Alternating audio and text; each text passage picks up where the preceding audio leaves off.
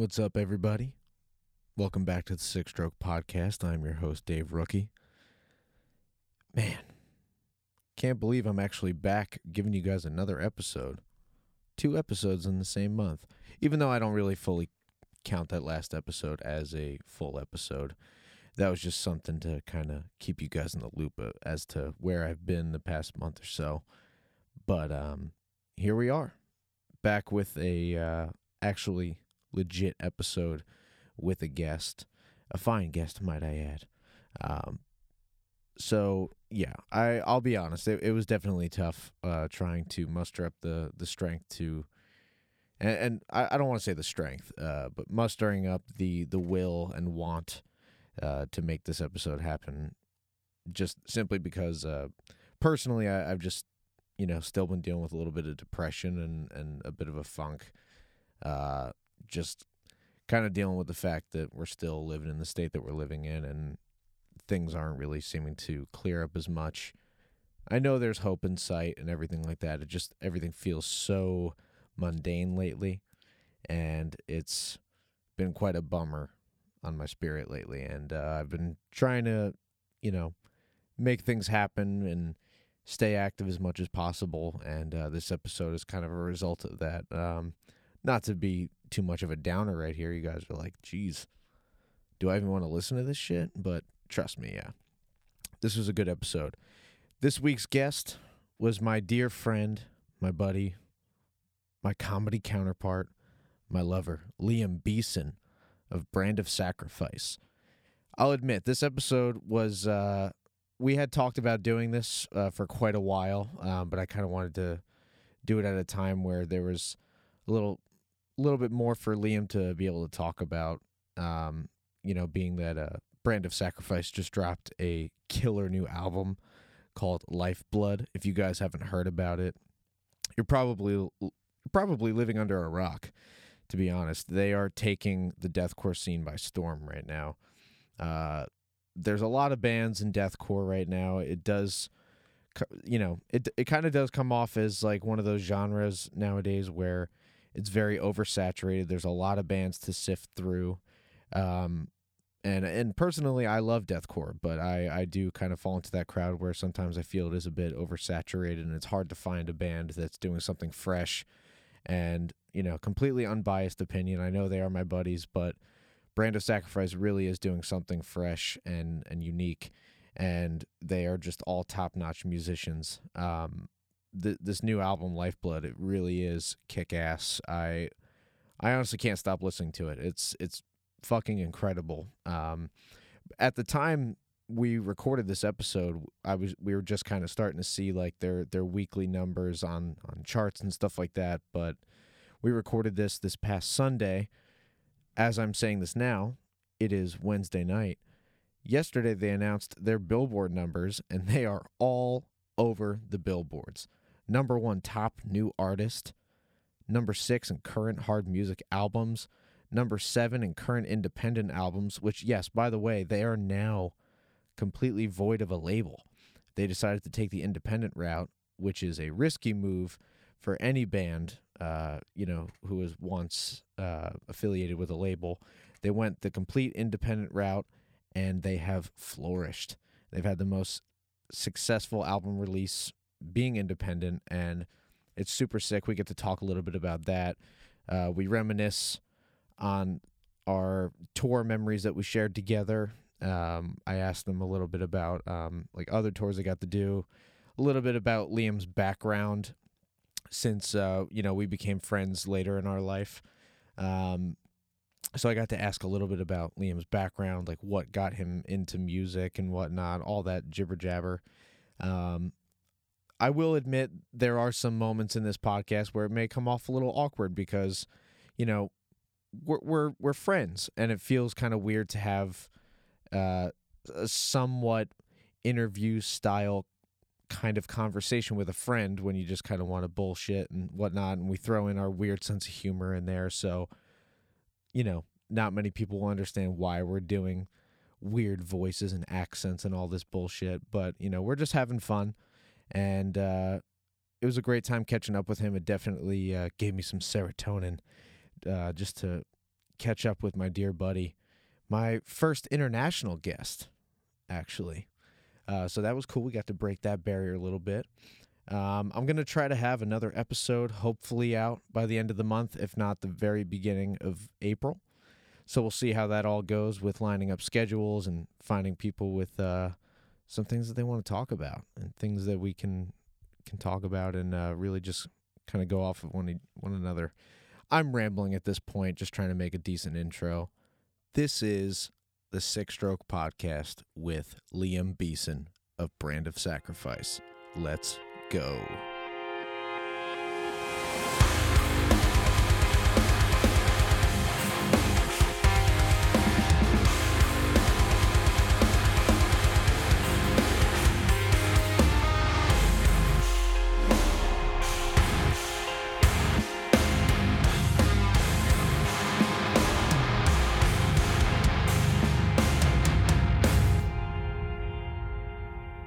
So it's going to be 1, 2, 3, 4, and then 4 claps at that tempo, okay? Yep. All right. I was a drummer. Oh, I know you were, and I'm going to talk about it. All right. 1, 2, 3, 4. You're a drummer, my ass. Don't give me that, bro. I'm just kidding. All right, baby boy. How you been? Latency. How you been? Yeah, all right, good, bro. I'm good. I'm up north. It was really hot the other day. It's about 15 Celsius. I don't know what that is in Fahrenheit, but I'll never need to know unless I'm back on the road. Very true. And God knows we've all been away from it for far too long, and it's a pain. Yeah. Speaking of beef, I wanted to address something real quick. You had a guest on your show a few months ago with some very choice words about myself and my band. All right. Shit. I just wanted to say, Austin Archie of Lorna Shore, next time I see you, bud, it is on site. All right. I'm kissing you on site. And I mean business. Oh, and we all know when Lim Crims has got his business going, it's intense. Yeah, bro. You don't want to get it. You don't want to get it my way. Yeah, it's and my way of the highway. If I recall, I mean I don't know what he was saying, but it had to do something about you guys getting your licenses. What's up with that? Was? I don't remember, bro. It was something like that. I just needed to say that. It's been boiling inside. It's I've been waiting to get on this show just to air my feelings, man. You have no idea. And I'm glad we're finally doing it because we've been talking about it for months. And I was just like, dude, I feel bad. Like, I want to make this happen, but I was like, we got to maybe wait for the right time. And I was like, You're like, I got way better people to put in front of this schmo. And when I run out of drummers, I'll come to you, Liam. That's what you said. And here we are. I mean, yeah, that's basically what happened. Yeah, dude, I get it. Yeah, no one wants to be on here right now. So I was like, all right, let me just hit up Liam. Let me use that friend excuse. And here we are. And as we said before, Six Stroke Podcast has gone international. It is. You are the first. It's a big moment. You are the first international guest, man. We got maybe the last. Yeah, you never know. We'll see how this one goes.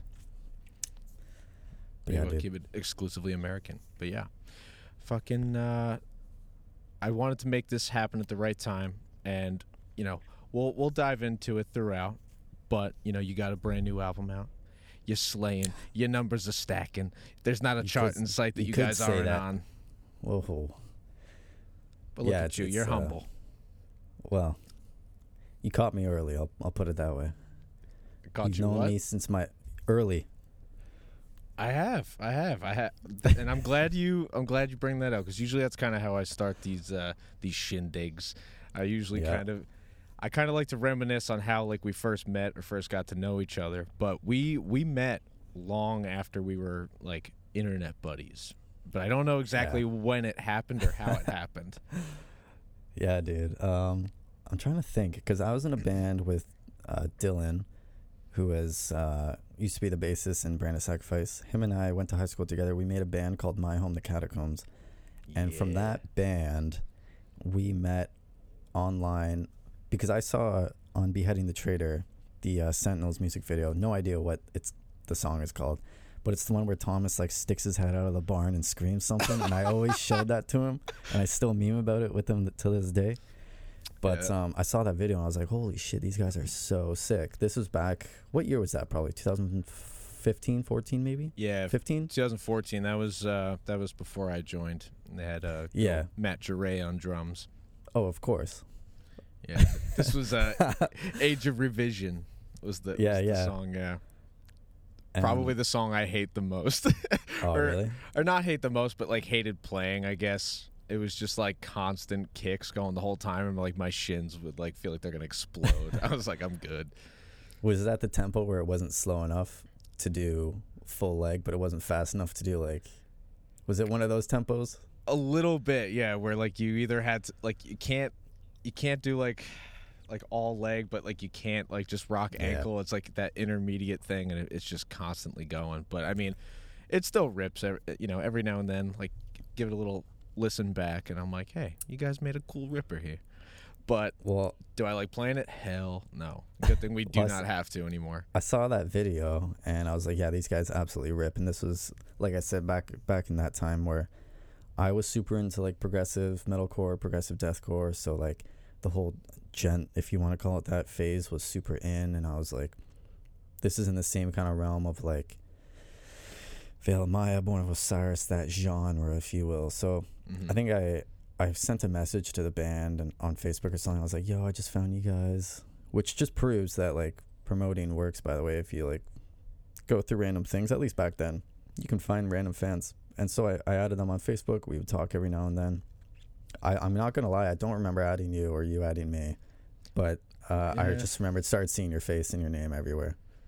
Yeah, because it was a little bit after that I had joined, and I believe I think it might have been maybe around the time that we dropped World Divide, because we had Dylan do all the stream videos and like the lyric videos and stuff like that. So I don't know, maybe it was like a word of mouth thing, but I just remember you kind of popping up in my life on Facebook. It was meant to be. It was, man, and little did we know that we're kindred spirits when it comes to real life. Oh my God, yeah. We've been described as the funniest duo on tour. I mean, I never heard that, but I'm flattered. Just go along with it. Just shut up. Oh, shit. Okay. I mean, I consider us that. You're my comedy counterpart, buddy. Yeah, dude, we're sick. And, like, all you guys, like, from the very first show, like, what was it, Jersey? Trenton? Yeah. I got there, and it just felt like we'd been friends for, like, 10 years already. That's how I felt, at least. Like, it was just so natural. I've never had natural chemistry with a band like I have with you guys. I fully agree, and I remember when like the guys all pulled up and we were like just loading in, and Dylan came in, and I didn't know he was going to be on the tour at the time because I had seen like I guess promos. It was like different lineups or something, and I was like, holy shit. And then like we talked a little bit, and then I was like, where's Liam? Where is Liam? And we just went outside, and I caught you, and you're just like coming out of the van. Like first day, you were like dressed for like success. You're like all slicked out, all dripped out. I'm like, damn, there he is. And it was like the most like built up hug I think I've ever received like on a tour from somebody, because we had just, you know, it turned into that IRL friendship where I was like, oh shit, something's blossoming here. Do you remember? I don't know if we had this conversation, but I definitely probably had the conversation with Tommy, and but when we sent messages like, yo, our bands are touring together. Like, yeah. Did you hear? Like, it's finally happening. Like, we're going to meet. Yeah, because, dude, when I was talking, because I was talking a lot with Jimmy, and for anyone who's not aware, talking about the Signs of the Swarm headliner in April of 2019. So what happened was, when we were told that we were like in the running for the tour, I was like, holy shit, like they're actually like pulling for us on this one, because like we had played a show or two together before that, and I guess they just really liked us, so they wanted us to be a part of it, and they wanted to have somewhat of like a diverse lineup. And when he told us that like we had like won like or like got that spot on the tour, I was stoked, and I asked him, I was like, who else are you guys talking to get on this thing? And he was like, yeah, it's between somebody else and Brand of Sacrifice, but we really, really want Brand on here. And I was like, wait a sec. It was like, wait, a tick? Like, it just all, like, clicked right there. I was like, yes. So when we finalized it, and, like, Jimmy gave me the final lineup, I hit you up. I was like, dude, it's happening. And it wasn't even like it wasn't announced or anything, but I was like, dude, we're finally gonna meet and tour together. It's incredible. It was like the best first possible way that we could have met. It was like, yeah, dude, doing what we love together, and like us all hanging out together. It was just awesome. And that tour was sick. That was our first tour as a band, as Brand of Sacrifice. And I mean, we were like, for as far as the first tour goes, like, what was it, like half of America probably? Like, yeah, we didn't go west, but yeah, it went was all it was east like and Midwest. I think it was like a bit south too. Yeah, it was like maybe 18-20 days or something like that, and yeah, we hit like certain parts of the states, no Canada. But yeah, dude, it was awesome, and it was like our first tour, like after releasing a record. So it was like our first, oh yeah, tour that we kind of, I guess, worked for in a sense, or however you want to put it. And so even though it was different for us, I was like, all the guys on this tour are fucking awesome, and like that's all I could care for, and it was sick. Like there were definitely like the hit or miss nights and whatnot, but like for like your guys' first tour, our first, first or second like tour around the country, it was like amazing. And even if shows like weren't as hot in some areas, we just still had like a great time together, always filled with inside jokes and oh dude, totally intricate personalities. Because I've known when Dylan and I were in my home, the Catacombs, we did a full Canada tour with Depths of Hatred. So they were like, hey, isn't that like Liam and Dylan's new band?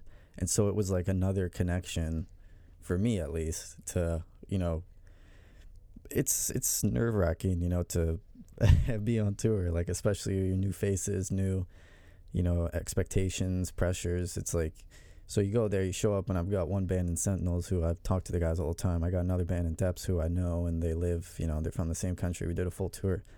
And we've got Science, who I didn't know anyone from Science, but I actually seen them in Toronto like 4 years prior at a venue called Sneaky D's. I forget who else was playing there, but David wasn't in the band. But the only person I remember is Jimmy, because he had like this insane drum kit, and he was like, no one touched my drums. I'm setting my drums up, like, and it was just like, that's Jimmy right there. It is, yeah. He's definitely like the radiant personality, but yeah, man, and that was just a great time. Like overall, we we had a lot of like cool first experiences together. Like it was our first time hitting like some markets, and like it was interesting though, because it, as much as it was a fun time like being all together, it definitely showed us and our band that I was like, oh man, this market doesn't like us too much, like, right? Because it's like, yeah, we're like the weird prog metal like gent band on like a slamming deathcore package. And I was like, dude, like there's that one show, I think it was in Mississippi. Yeah, Mississippi. Chris and I always talk about it. And like I remember some dude in a tank top, literally arms crossed, just watching us, like just sizing us up, and I was like, fuck, dude, like I could just feel like the impatience with this crowd on us to like get off stage. And like our set opened up with Vicious, and that song starts off with like a pretty synth lead, nothing like eerie or like foreshadowing like absolute destruction. So people just hated that right from the get-go on that show, and it always makes me laugh looking back on that. Do you remember catering for that show? Oh yeah, dude, 40 pounds of Hooters wings. It was incredible. Like, how could you get any better than that? Oh dude, and that was just fuel for that incredible tour promo that we had made. We were just all like tossing Hooters nuggets in the air, like you're like pulling moves. Yeah. Jacob's riding on his belly on the skateboard or the longboard or whatever. And Carl and like the Deaths dudes are just like lifting weights, smoking cigarettes. Like, that shit was hard, bro. It was, dude. I have never seen a better tour promo. Like, oh my god, everyone else ain't got shit. Numbers skyrocketed after that. Oh, 100%. And one thing I do remember saying to you, which, because it was so funny, like, because like I had seen like your band like brand like circulating like all online. I'm like, damn, this band is getting a lot of hype, and seeing the reception for you guys on that tour. And being that it was your first tour, you were the first of the 4 bands. And I think I said to you and Kyle one night, I was like, just so you know, this is the one and only time you'll ever be playing under us.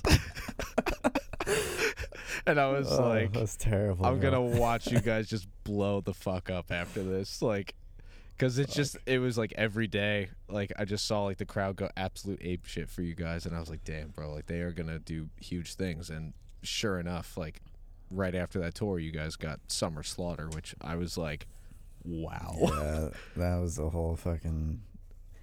Dude, I don't know what I was doing, but I remember just with the band chat, Kyle just messaged the band chat, and it was just like the list of all the band names. He's like, reply within an hour or our opportunity's gone or whatever.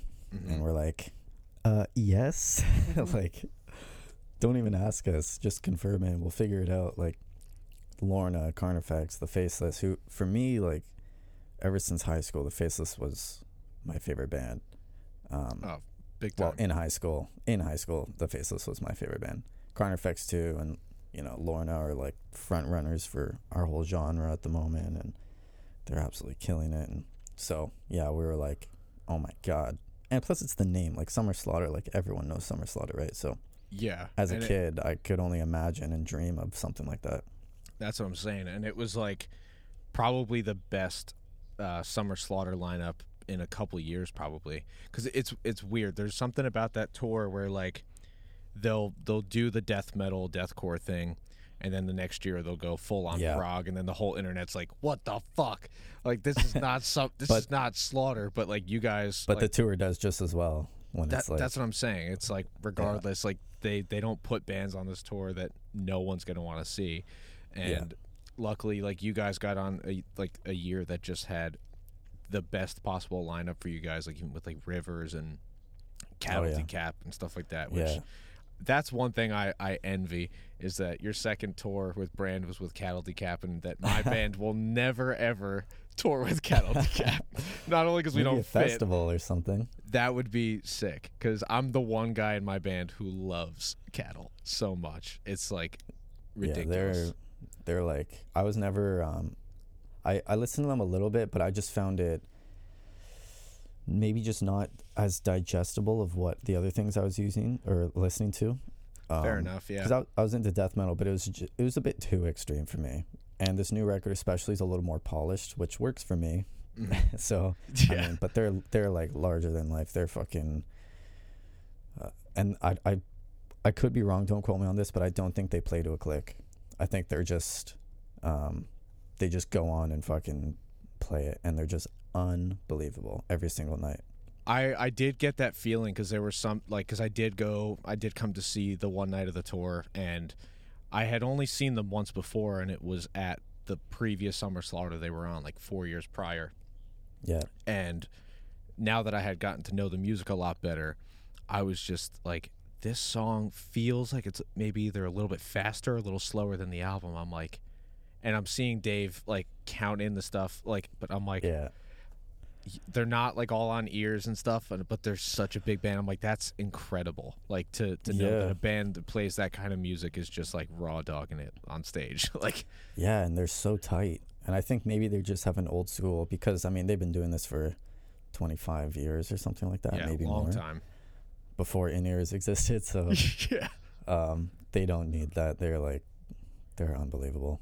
They are, man. Especially Dave on drums is like, I mean, I'm talking to a Dave right now who's unbelievable, but Dave McGraw is he's just so effortless. He just sits there like the guy could have a coffee and read the newspaper and still play the set. I swear to God. Yeah, he's out of this world, man. And I remember seeing one video. I think it was like I don't know, it was a couple years ago, but like he's like counting in. I think it was like Manufacturer Extinct or something like that, and he's like on the china with his left hand, and his right hand he's trying to fix a cymbal stand, like the part that like with the actual cymbal mounted on it, and he's like trying to fix it and tighten it up, but he's still counting in, and just in the nick of time gets it tight, and then goes into going into the song, and I'm like, oh my God. Like, and his toms were like so much higher than his snare. I'm like, this guy's a legend, dude. It's incredible to watch. But one thing I do want to know about you, because you know we met when we were kind of like in the young prime of our like playing music and like starting out in bands and stuff like that, like what really got you started? Like, did you, because I know you played drums and you had a kick-ass YouTube channel filled with some gnarly drum covers, and feel bad for anyone who missed it 10 years ago. Don't worry, I'll put the link in the description. Please, for the love of God, do not. I wouldn't. Dude, I don't even know, because I started with guitar when I got a guitar when I was probably 13, because it's just so strange. I was never into music. Like, I just didn't get music. I didn't get why people listened to it. Nothing clicked with me. But then there's this band from Canada called Billy Talent, which they're not big in America, but they're kind of like pop punk meets like heavy. And they just like opened up my eyes completely. And so I started learning songs, and I was like, man, this is sick. And then I was like, Mom, Dad, can I get a drum set? And they said no for the longest time for obvious reasons, right? Yeah. And then they just said yes, fine. Like I was patient, I waited, and just started playing drums and just fell in love with it. And drums are like my number one passion, like, and then it's guitar. I play guitar now primarily because I moved to Toronto. I was in a smaller town, and I moved to Toronto in a townhouse, so I can't play drums anymore. So I had to like pretty much give up and switch to guitar. But drums will always be my passion. But basically I saw that, and then you know how it is getting wrapped up in watching live concerts and seeing the big crowds and seeing everyone jump around, and you're like, dude, I want to feel this. I want to be the reason that someone's like going crazy. And like, absolutely, I just had to play. So I've been playing in bands since I was like 13, and I'm 26 now, so literally half my life I've been playing in bands, dude. There you go, man. I mean, it's basically the same thing for me. My first band was like 13, and yeah, it always was drums for me. I always wanted to like play guitar or bass or something. I think I saw School of Rock with Jack Black, and okay, yes, please continue, and I will branch off. Yes, and something about the bass in that movie, I don't know, it was because like at that time when I was a young kid, I was like, that girl's cute, and she looks good at playing bass. I was like, I definitely wanted to play bass. Like, I don't know what it was. Something about that movie like made me really want to play bass, and so I borrowed like my dad's friends for a while and tried to play, but it didn't click with me as much. I didn't have the patience because I was already like 7 years into playing drums, but I wanted to play a string instrument somehow, but I just didn't have like the patience really. But that's when I like later took on vocals, where I was like, okay, I could do that at least. But I still always have that envy of like multi-instrumentalists who can like absolutely dominate on both. Yeah, School of Rock needs to be in some sort of movie hall of fame or something. Like, I agree. There was one summer, and this is probably the summer I got my guitar, and this is actually like hilarious that we both like can relate to this. It was so influential. Like, I memorized that movie line for line. I probably watched it 30 times that summer, and would like replay scenes of like him like going to their music class and being like, there's potential here, and then he brings the instruments in and just fucking like gives them instruments and just teaches them like Smoke on the Water and whatever the other stuff was.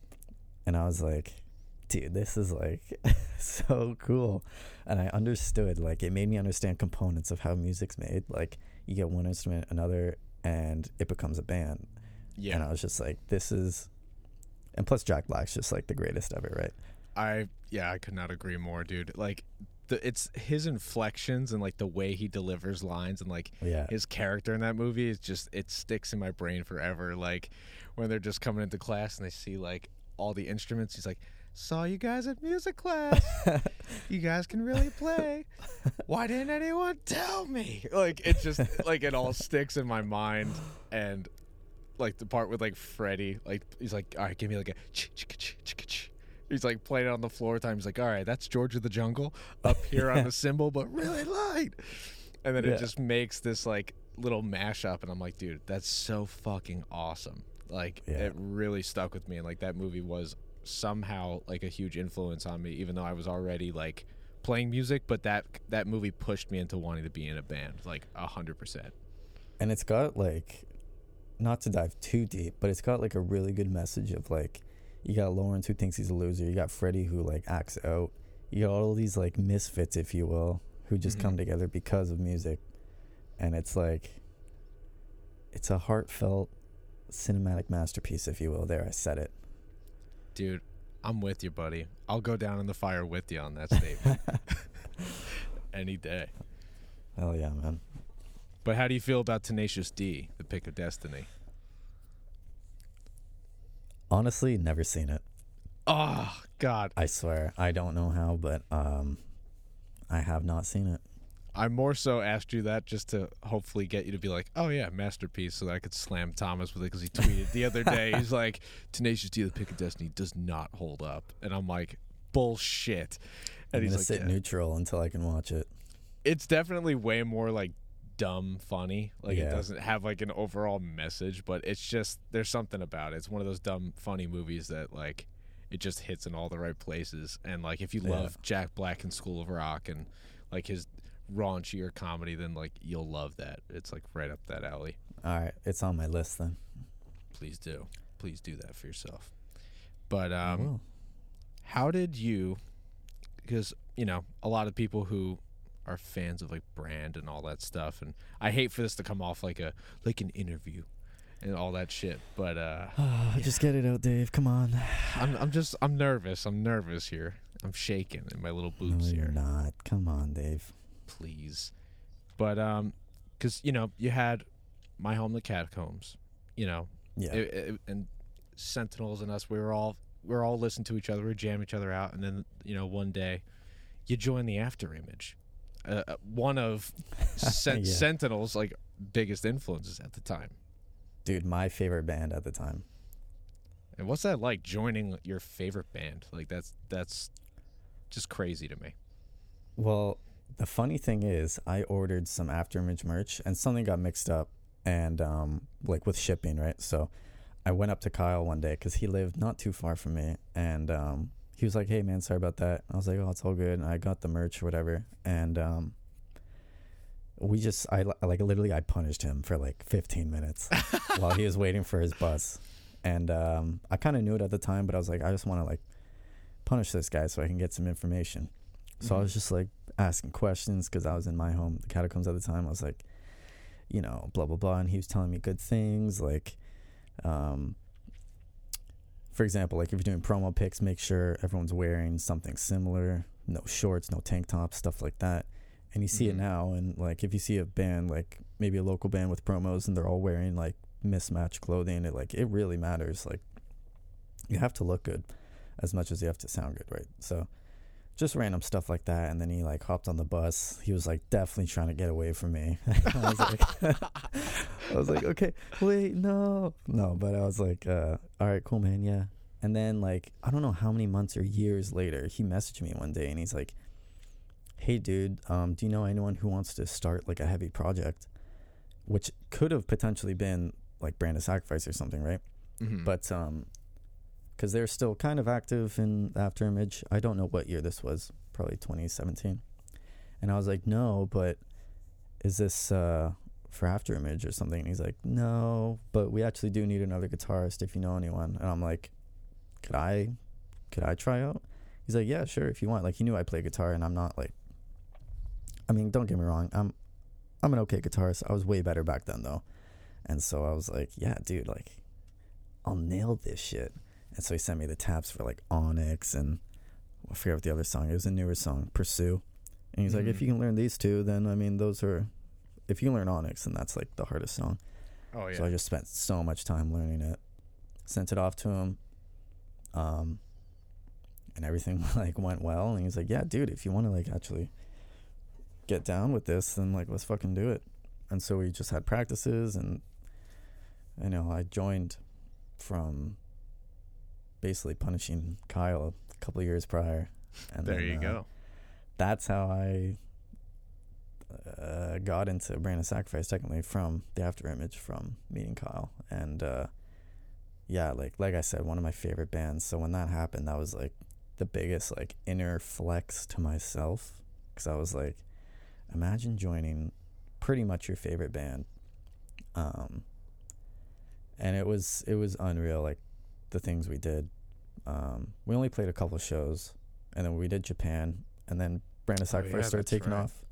Fuck yeah, I got all the way to Japan, like, because I remember you guys, like there was I think it was slightly before you joined, like they announced like the Tragic Hero, and they did a tour or something like that. I was like, man, like they're kind of quiet, but I know like the demand for them is like pretty big, and you know there's a lot of people like always talking about the After Image. So then they dropped like the EP, like Lumiere, I think it was called. Yeah, that was before me. That was 2015, I think. Yes. Yeah. Okay. I joined like 2017, where we dropped Eve, and none of us were like completely 100% on it. We're like, I don't know what the general mood was, but like it was obviously way worse for someone like Kyle, because that was like his baby. He started that years ago, right? Like, oh yeah, of course. He saw the band from start to finish, and he always wanted the best, right? So me, I didn't write anything because when I joined, the album was already written, and so I was just like the live guitarist guy, I guess you could say. Mm-hmm. And then things just kind of dwindled out a bit, and things weren't going our way. Like, just, I'm not going to get that into it because I'm sure there's things we're not allowed to talk about, but fair enough. Yeah, you know, it just wasn't going our way. But luckily, Brand of Sacrifice was like picking up online hype, and Kyle and Leo were like, that just kind of started with like Kyle and Leo like wanting to make just stupid heavy shit, right? Yeah, Kyle just wanted to make he loves Berserk, and I guess just wanted to make a themed band around it, like something just stupid and heavy, and that's what he did. And obviously Leo's like, I put him and Chris Wiseman as the two smartest, most talented musicians I know, as far as like well-rounded production, writing, all that kind of stuff. So obviously, like, it made sense for him. Like, yeah, I'll do this with Leo, and we'll make the fucking, world poop themselves. And yeah, everything went well. And then it wasn't that long after that we got that first tour, like we were talking about, with each other. Yeah. And the rest is history.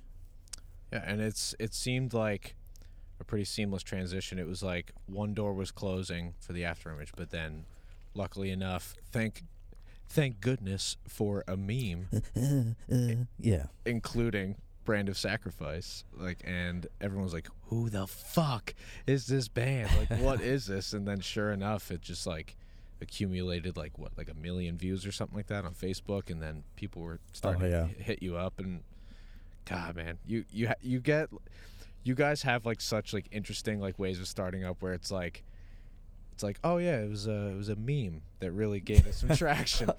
And then how'd I join my favorite band? I just punished the guy for a little bit. He let me play. Like, it's so funny where I'm like over here, I'm like thinking to myself, I'm like, damn, what do I have to do to get the next step? I'm like, memes. And it's like, dude, the most like, silly shit. I don't remember if that was, are you talking about like the church pastor one, or the guy who like looks possessed? I don't know exactly what meme it was. I just remember, I think it was Kyle or Dylan telling me on the day of the first show. Yeah, I mean, I'm not going to say the whole band's success is because of a meme. Oh, no, of course not. I definitely don't mean to downplay it. Like, that sounds like these guys, very underselling it. They got a meme. That's it. That's all they have to do. Yeah.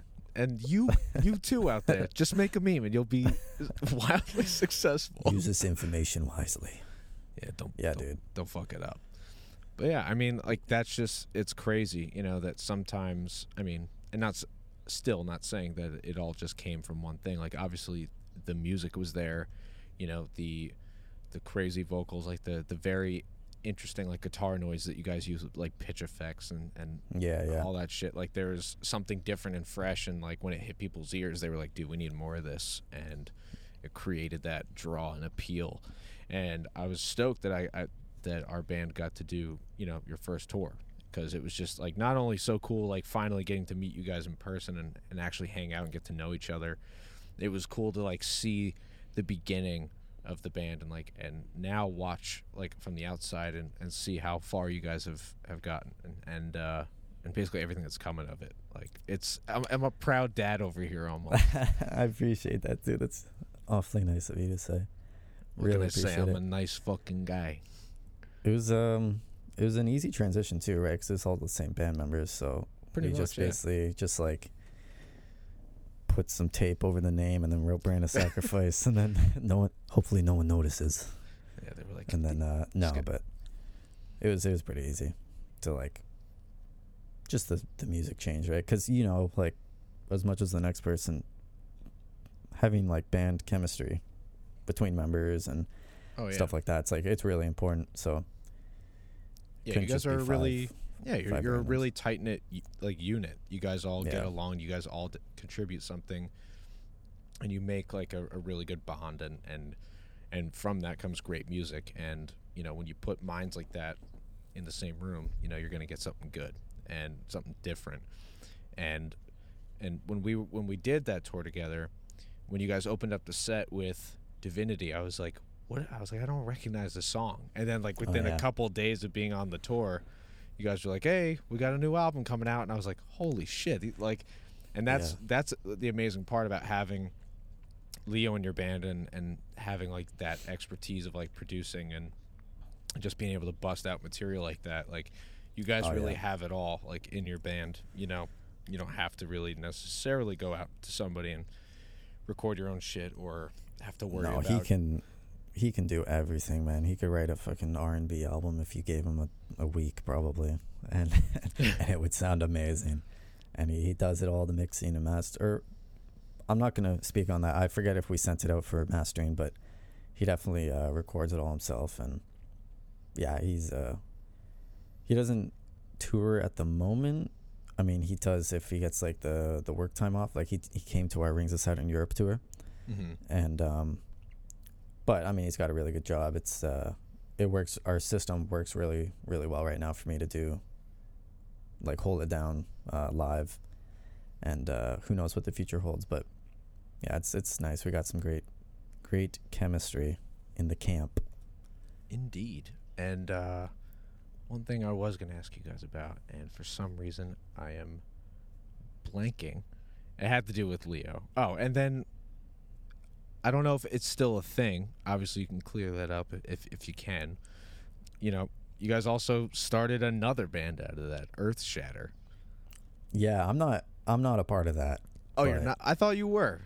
No, I don't know what the term is, conflict of, not interest maybe, but you can't just have like 10 bands of the same members and like with labels and shit like that. I don't know if it would matter now because we're independent, but yeah, I don't know exactly what's happening if that's on the back burner to focus more on brand or if they have another album they're writing, but that's mainly again Kyle and Leo just being masterminds, right? Damn, look at me being a dummy over here and I know what I'm talking about. Well, hey, no, you're not a dummy. Yeah, I don't know what it was. I think there was like a live promo for like Earth Shatter, like, we got booking and you were in the promo and I was like, oh, that's cool. Hey, so, if the shoe fits. If the shoe fits, wear it, baby. But yeah, speaking of you guys going independent, like was that like a conscious effort like for you guys, or was it more so like things with your previous label like were coming to a close and you guys needed to decide what to do next, or was it like, hey, we want to go independent from here on out? Yeah, we kind of just took the reins. I mean, Unique treated us really well and we had a great relationship, so there's like obviously nothing bad to say about them. They're great. Jamie actually featured on Vengeance, the song on the new record. He's got like a nice singing chorus and he does some screaming at the end too. It's really, really catchy. It's one of my favorite songs actually. But Jamie Graham, he's in Viscera. That's right, because I remember looking at like who the features were. I didn't realize he was like the guy from Unique at the same time. Yeah, he's amazing. So it was just kind of like a decision. We're at the point where we feel, I don't know how to word this properly, but we just wanted to take the reins and kind of be independent. There's no other really way to go around it, but we just wanted to be independent. No, yeah, and that's amazing. You guys were able to pull it off. Like just like from like being an outsider, like seeing that, whereas like we had like our band, we had just signed to a label and we were like, okay, good, we're finally at the point where we need to be, because we're not at that point where we can like self-fund like the type of Yeah, I shit we got want you, to do. So like I guess from an outsider, I'm always curious about that.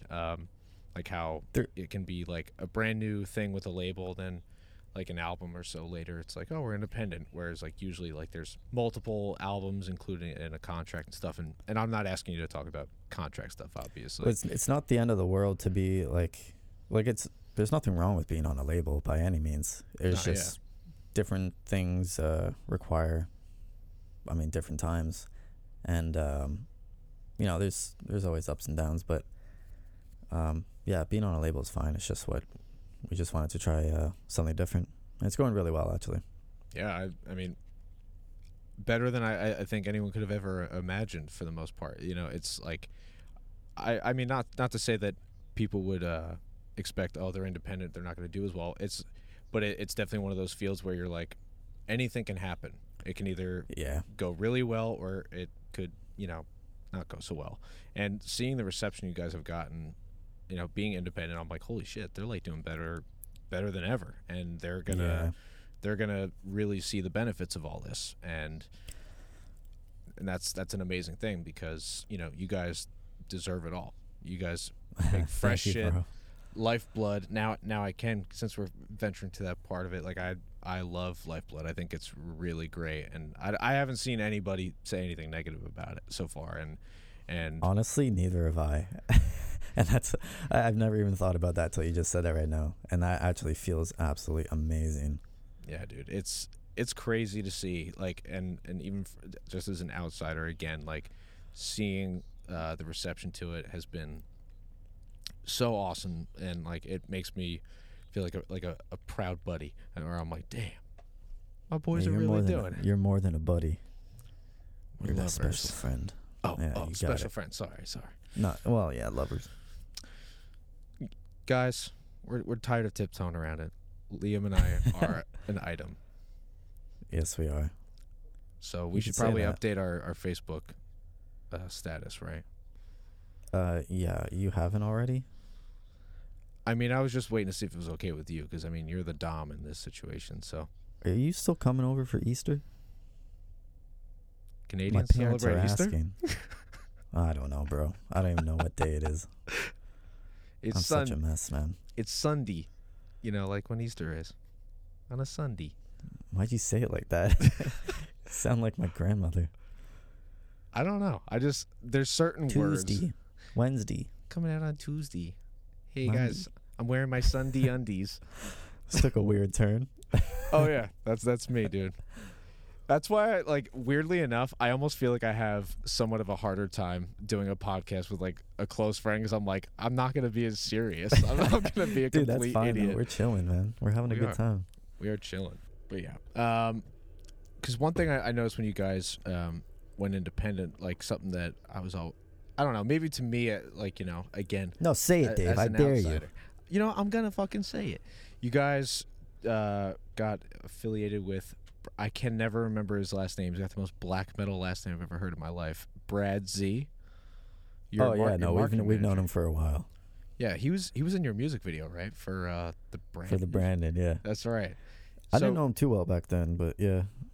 But you guys got hooked up with him, and he's been kind of like helping you guys with like marketing Lifeblood and whatnot, and clearly it's working. Like how'd that kind of come about?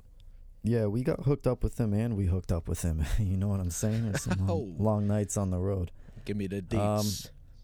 Yeah, Brad's from Toronto, and I've known him a couple years. Everyone's kind of known him a couple years. I think he knew Dylan a little bit longer. I forget how, but he's involved with a ton of publications. He does. I'm totally blanking now because there's so many. I'm gonna mix them up, so I'm not gonna say. But he does. Yeah, different publications. I mean, I recognized him from the thing he's affiliated with on YouTube, Banger TV. That's the one, Banger TV, baby. Yes. Yeah, so he does that, and he actually gets recognized on tour quite a bit, which is funny. Like more than like if him and I were walking like at the venue and we both had passes on, they'd be like, "Oh my God, is that Brad from?" Excuse me, sir. They push me aside. Get out of the way. I'm talking to Brad, and I'd be like, "Hey, don't you know who I am?" But no, I'm just kidding.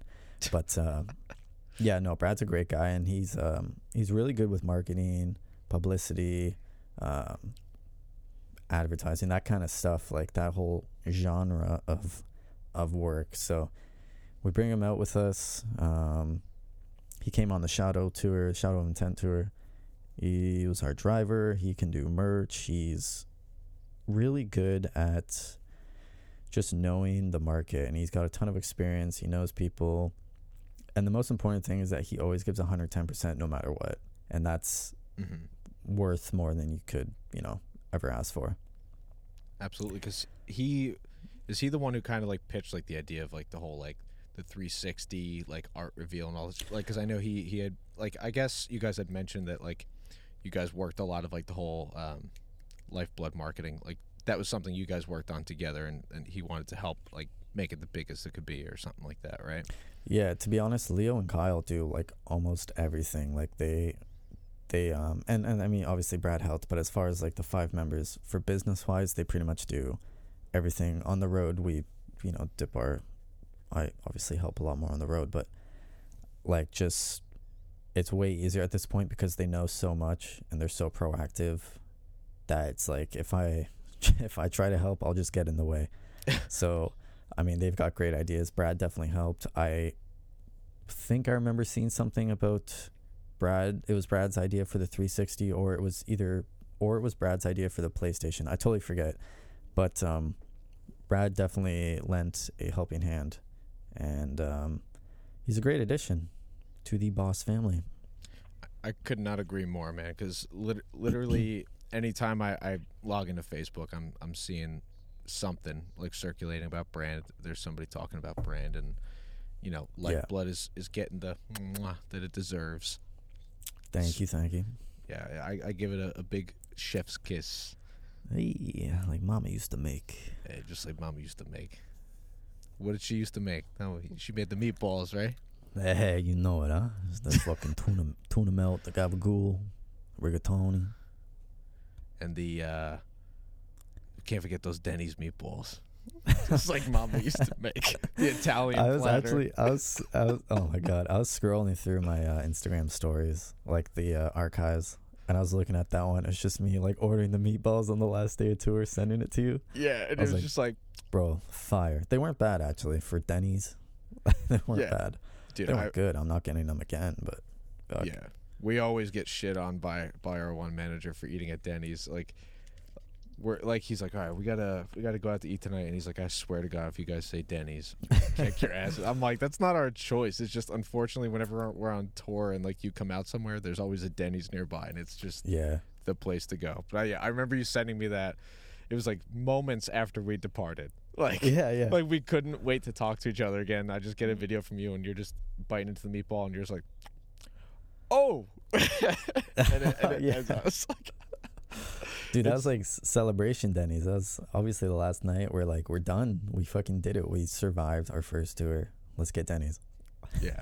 And then immediately have to shit because Denny's is, it's poison, but I mean, it's not the worst thing. There's way worse things you could eat on tour. Like Chris's thing is BK. And I'm like, why? Oh my God. I gotta have a word with him, dude. BK is the number one place where the food looks nothing like they advertise. You open up the wrap and it looks like a sloppy, you know what. I couldn't agree more. It's anytime I eat it, I legitimately feel sick. Like, I get pale. Yeah.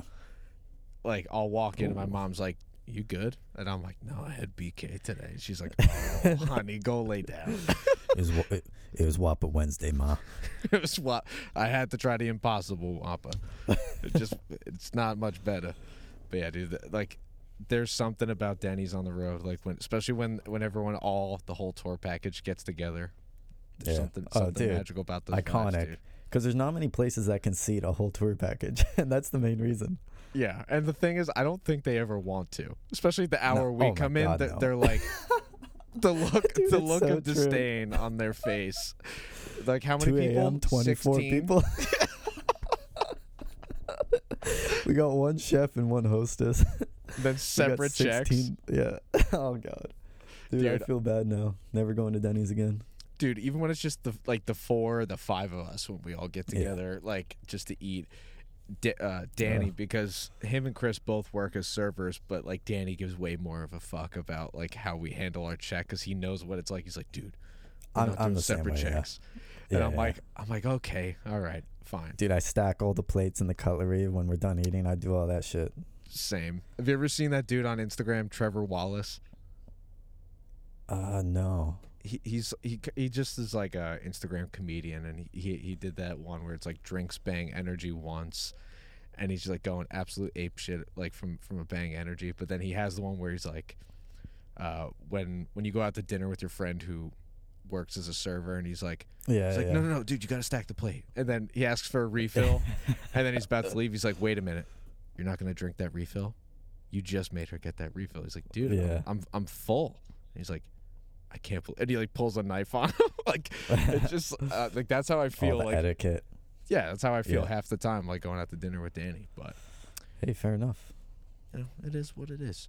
You know, I try to genuinely ask social media if they had any questions for you, and I think I'm done with that because no one takes it seriously, and it makes me so upset because I'm like, dude, ask him some questions. Then you got Thomas who's like, ask him what gives him the right to be so sexy, and I'm like, God damn it, I'm never doing this again. He already knows the answer. It's the water up here in Canada. Yeah, if there's one you thing don't have to. Well, we can just move on. We can just edit it and post. If there's one thing that ain't poutine up there, you got it's in the water. God, I miss some fucking poutine though. Next time I come to Canada, it's straight to your house. That's the only place I'm going. Can have a sleepover. I'll have all the poutine ready. Dude, I'd love that. Can we make that happen? Like, we're not that far apart, I don't think. No. I mean, depends what the borders are going to allow with the whole global situation right now, but I would definitely love a hangout. Wait, why? What's going on? I don't think, unless it's for business, I don't think Canadians can go to America and vice versa. Oh, yeah, all that COVID stuff. Oh, well, this is business. Don't get me wrong. There's plenty of business that needs to be conducted, buddy. But yeah, dude, we got to chill soon. We definitely do. It's been way too long. Last time was Connecticut, I think. Were you there? Yeah, it was on the Shadow Tour. There. Come on, Liam. Of course you were there. I was the only person there as far as you're concerned, you know what I'm saying? Oh, yeah. I can almost guarantee this is going to go down as probably the most awkward episode for people to listen to because it's just us like friendship flirting. And it's me basically being like, hey, let's just get an episode out, but at the same time, I just want to talk to my buddy Liam. So if you guys don't like it, whatever. Yeah. Fuck off. Amazing. You're the ones asking me for more episodes, but it just goes to show what you're asking for. But maybe if you took Dave's questions seriously. Anyways. Nobody needs to take me seriously. I'm a clown, and everyone knows it. But usually, I try to ask at least one question that kind of has to do with music, but I want to ask everybody a slightly different question. Ew, gross. I know, right? Music. What's that? Yeah, music is pretty dumb, isn't it? No, I love that shit. Hell yeah. All right, hit me. What is one album that really inspired you as a musician or to take the turn in music that you're in today? Day of Mourning, Despise Icon. Oh, yeah? I don't know if you listen to Despise Icon. I think we talked about this.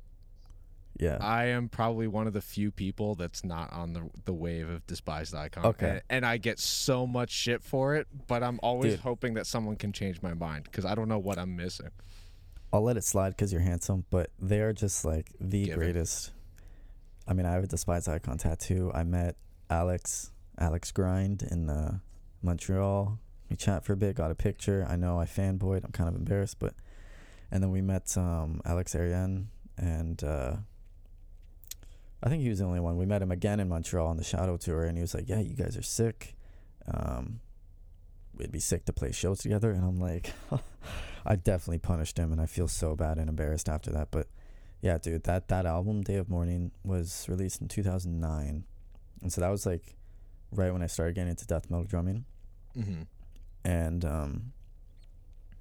oh my god, I just can't describe it. It was because they have the mix of hardcore with slam and grind and death metal and deathcore. Like, they're the first deathcore band. They're the first to put hardcore and death metal together, like authentic deathcore. It's not like when I think of deathcore, I think of like As Blood Runs Black and stuff like that, you know, which is, I mean, I fucking love As Blood Runs Black, don't get me wrong. Same. Yeah. But you know, Despise Icon being the first, and there may be some local band that never made it that was first, but they're the first ones that kind of like made it, and they have so many stories of them kind of being on tours where they weren't hardcore enough to be on the hardcore tour, but they weren't death metal enough to be on the deathcore tour. So they were like the weird deathcore band that would be with the old school death metal bands on tour, and they would just get booed all the time, and they were just like in this awkward spot where people didn't know the genre. Yeah. And it's like makes me feel so great knowing that they broke through that and they just kept going, and now they're like one of the biggest bands in deathcore. Indeed. Even though they don't really play, but dude, completely, like I said, I have a tattoo, like, it's so inspirational. Even the album before that, Ills of Modern Man in 2007 was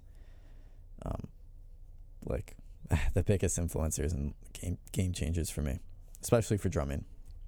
Oh yeah, dude, their drum parts are nuts. That's definitely one thing I can say that I have like paid attention to the most, and you know, obviously be paying attention to the drum parts. But like, yeah, I think my biggest thing was the extremely noticeable blend of hardcore and death metal, where the vocals, I think it might have been Alex, like his vocals were more of like that hardcore edge, where to me in my ears, like, I guess it just didn't blend as well, to where I was just like, oh, I didn't see, I couldn't see what it was that everyone loved about it. But I do hear like little things throughout their music where maybe I just need to give it a better listen and really dive in. But like, that is sick to know that like they really did, you know, prevail through like all the hardships and shit like that. Like, that's something I can always you know, appreciate, especially knowing just how big they are nowadays, and like, you know, to know that like one day you guys definitely, like, I don't see it not happening. Like, when touring comes back and like the world is a little bit more back to normal, I can 100% see you guys, you know, opening up for them, and it'll just make me more stoked for you.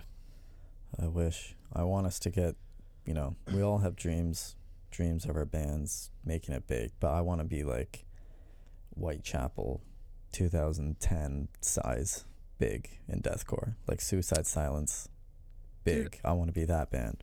I see it happening, and because with this whole like second big wave of deathcore coming into play, like maybe it's just because I wasn't always paying attention to the genre, but like when I did get into deathcore, I think that was when like the really big second wave of deathcore started coming in, and I was like, damn, dude, deathcore is taking over. Like, am I in the wrong genre? But at the same time, I can't play deathcore. Like, my limbs aren't up for that. Yes, you can. No, I see you warm up. I see you sound check. Shut up. Oh, please. You just caught me on some good days where something triggered, right? Or or whatever. Well, honestly, blast beats and breakdowns are never going to go anywhere. Like, they're timeless, right? So I think that's why deathcore still hasn't really gone through. It's gone through eras, but it hasn't gone through like in and out phases, in my opinion, at least. Yeah. I mean, because as long as I've looked back, like in bands, like discographies and stuff like that, I'm like, shit, like I've seen, like, I've witnessed like each of these records get the hype that they drew up, and I've witnessed each of these albums like do their tour cycles and like just see how big they are. So it's not like it ever went away, but there was just like this resurgence in the genre where, and then you guys coming in, like, you guys came in at like the perfect time where people were starting to like make those comments on different outlets, posts on Facebook and all sorts of the internet, where they're like, deathcore, just every band is sounding the same. And then when you guys kind of came out of nowhere, everyone was like, this is what deathcore needed. And I was like, fuck yeah, like, I agree, and I'm stoked it's my boys doing it, and you guys are adding in those different elements to it, making it fresh. So I do see you guys getting on that level. I mean, you're already on your way there. It's just a matter of time. God, one can only dream, right? It's going to take a while, but it's, you know, you're not going to make it in any band if you don't put in the time and effort. Absolutely. obviously. Yeah, it's like it goes without saying, but like so many Yeah. people just think they're like, no. What's actually the secret? It's like Yeah. hard work and determination, dude. Yeah. And hey, when you get a big fucking headlining show, or a big headlining tour, don't forget about the boys who I could never, man. were there, and maybe call us on and be like, hey, we need a 1 of 4. Hop on. Hell yeah, dude. I'd be Dude, honest. yeah.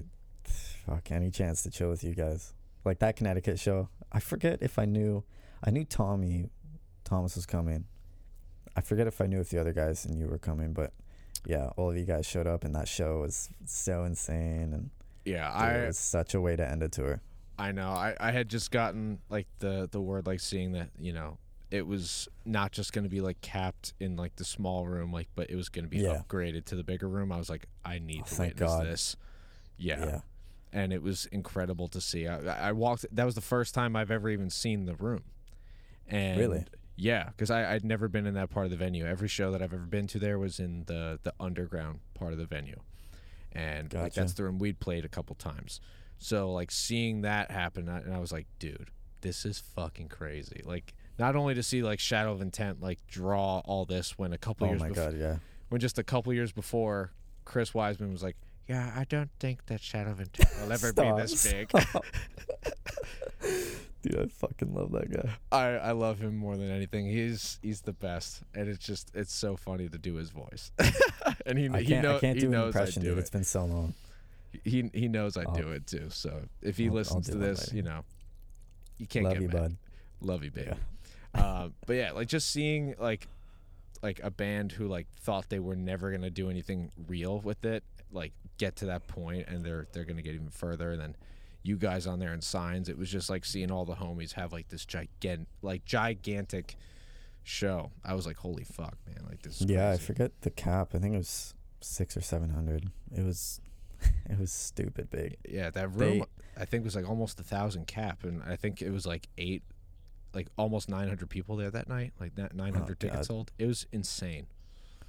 I don't think people realize how big Shadow of Intent. I didn't realize how big Shadow of Intent is. And half the shows sold out on that tour, and the other half were like 10-15% away from selling out. Yeah, like it was such an amazing tour. Yeah, like it was like, from what I remember, everyone was saying like it exceeded all expectations, and like, oh, totally, which is amazing. Like if that's like the last tour you have to look back on for the most part, then like, fuck, dude. Well, we had Europe, but that's right. How many shows did you guys actually get to do with that before you guys had to go home? I've been meaning to ask you that because I remember hearing about that. I was like, oh shit, they're in Europe right now. I forget, dude. I think there were 20 shows, and the last 3 got canceled, so I think 17. Shit, so you guys actually got to do the majority of it. That's sick. Luckily. So I remember it was you guys and Lorna were both like they were just kind of getting into it, and you guys, I guess, were just finishing that. That's absolutely insane. Yeah, they did their UK shows, and then I think the rest of their Europe shows got canceled, which is so unfortunate because it's a whole process financially and like just organization wise to have a European tour, and so that really fucking sucks. I felt terrible for any band that went over there and had their shit canceled. Absolutely, dude. I was like, we were like, in the studio when we started hearing about all this stuff, and I was just like, oh my god, Brand is over there, Lauren is over there, and I can only imagine how many other friends like we knew that were like out there. It was just like crazy to see like the world getting shut down, because we were at the studio where like a lot of bands who record their like Die Artist Murder, Aversion's Crown, like Counterparts End and all that stuff, and all those bands were like just starting tours, and like they were basically meeting at Graphic Nature and then parting to leave for all these tours. And like, just like I mentioned, like Thy Art and Version's Crown, both on that same tour, both flew all the way from Australia and like played one show and had to go back. Yeah. And like that is a far fucking flight. And probably had a vehicle rented for the whole tour. They had all merch printed probably. It's like, oh yeah. Yeah, I don't even want to imagine. It's insane. Well, I don't want to go too far down this depressing ass route. And Yeah, no. Hey, end back this to thing on a happiness, bad way. right? Back to Let's look happiness. forward. But yeah, I mean, are you guys like talking about like possible future plans, like making? I know you can't like talk about anything. Like I know how it goes. Yeah. Like, There's been murmurs, but there's nothing planned right now. There's, who knows when anything's going to be open. At the rate America's going, I know there's a lot of states that are completely open now, which, to each their own. blows But my that mind, could be- honestly. Yeah, I don't That get could it. be if enough, laws or whatever are passed, then America could be open for touring before you know it. Europe, who knows? I mean, the other problem with Europe is that are they going to let North Americans come over? Who knows? If they know what's good for them, they won't. Well, as much as like I say that in a joking manner, but it's just like they look at us, they're like, "You're not getting in here, you fucking animals! Get out of here!" Yeah, nice and I try. wouldn't They blame take 'em. off the mask. It's United States underneath.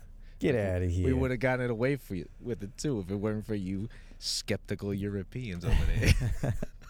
Some Scooby-Doo dude. shit.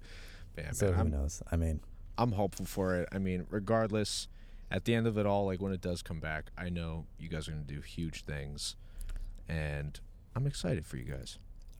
any tour is going to take, like any good tour is going to take 4 to 12 months to book in advance, right? So it's, Yeah. I mean, there's nothing happening. Maybe winter this year if enough vaccines and all that shit gets through. But again, it's like, do you need a vaccine passport? Do you need some documents before entering a venue saying that you're clear? All this shit. So who knows? Yeah. It's a lot to think about, but I mean, I'm hopeful that, maybe Oh, yeah.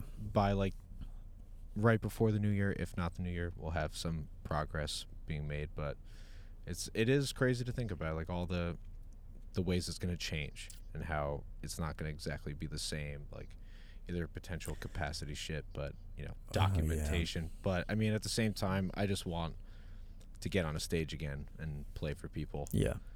And Dude, and shows are going to be so insane when they come back. Like, I guarantee every tour is going to sell out. Like, every it's tour's gonna going be to sell wild. out. People are going to like get their heads kicked in the mosh pit because it's going to be all like this year and a half of like just pent up rage. This kid with like steel toes is going to be in the pit like, oh, I see it. I'm coming for you. It's going to be ridiculous. Amazing. Yeah, man. Yeah, man. I mean, we've been going for a little over an hour. If you're all set, I think this may be a good place to cut it. We can hang and talk for a little bit and So you're sick of me, is that what you're saying? No. You're not going anywhere, buddy. We're gonna have our own private conversation off the air. Oh. I think the internet got what they deserve. You know what I mean? They got a good handful of you. So Yeah, definitely. you and I can now we can talk about Does it just end like that, or do we have a sign off? I'm coming off as the world's worst host right now, but I'm just gonna stop recording. We're gonna do our fake goodbye, and then we're gonna talk about you sending me your file, and we're gonna get all that going. But so yeah, Liam, it was great chatting with you, buddy. Thank you for Dave. being a part of the Six Stroke Podcast, the best episode of all Always time. a pleasure. This was, for anyone who made it this far, I'm the most unprofessional guest he has ever had. We had multiple Zoom failures, whatever that other website he was using failures. Yeah. My interface, my computer's not up to scratch. I mean, his AirPods were not working.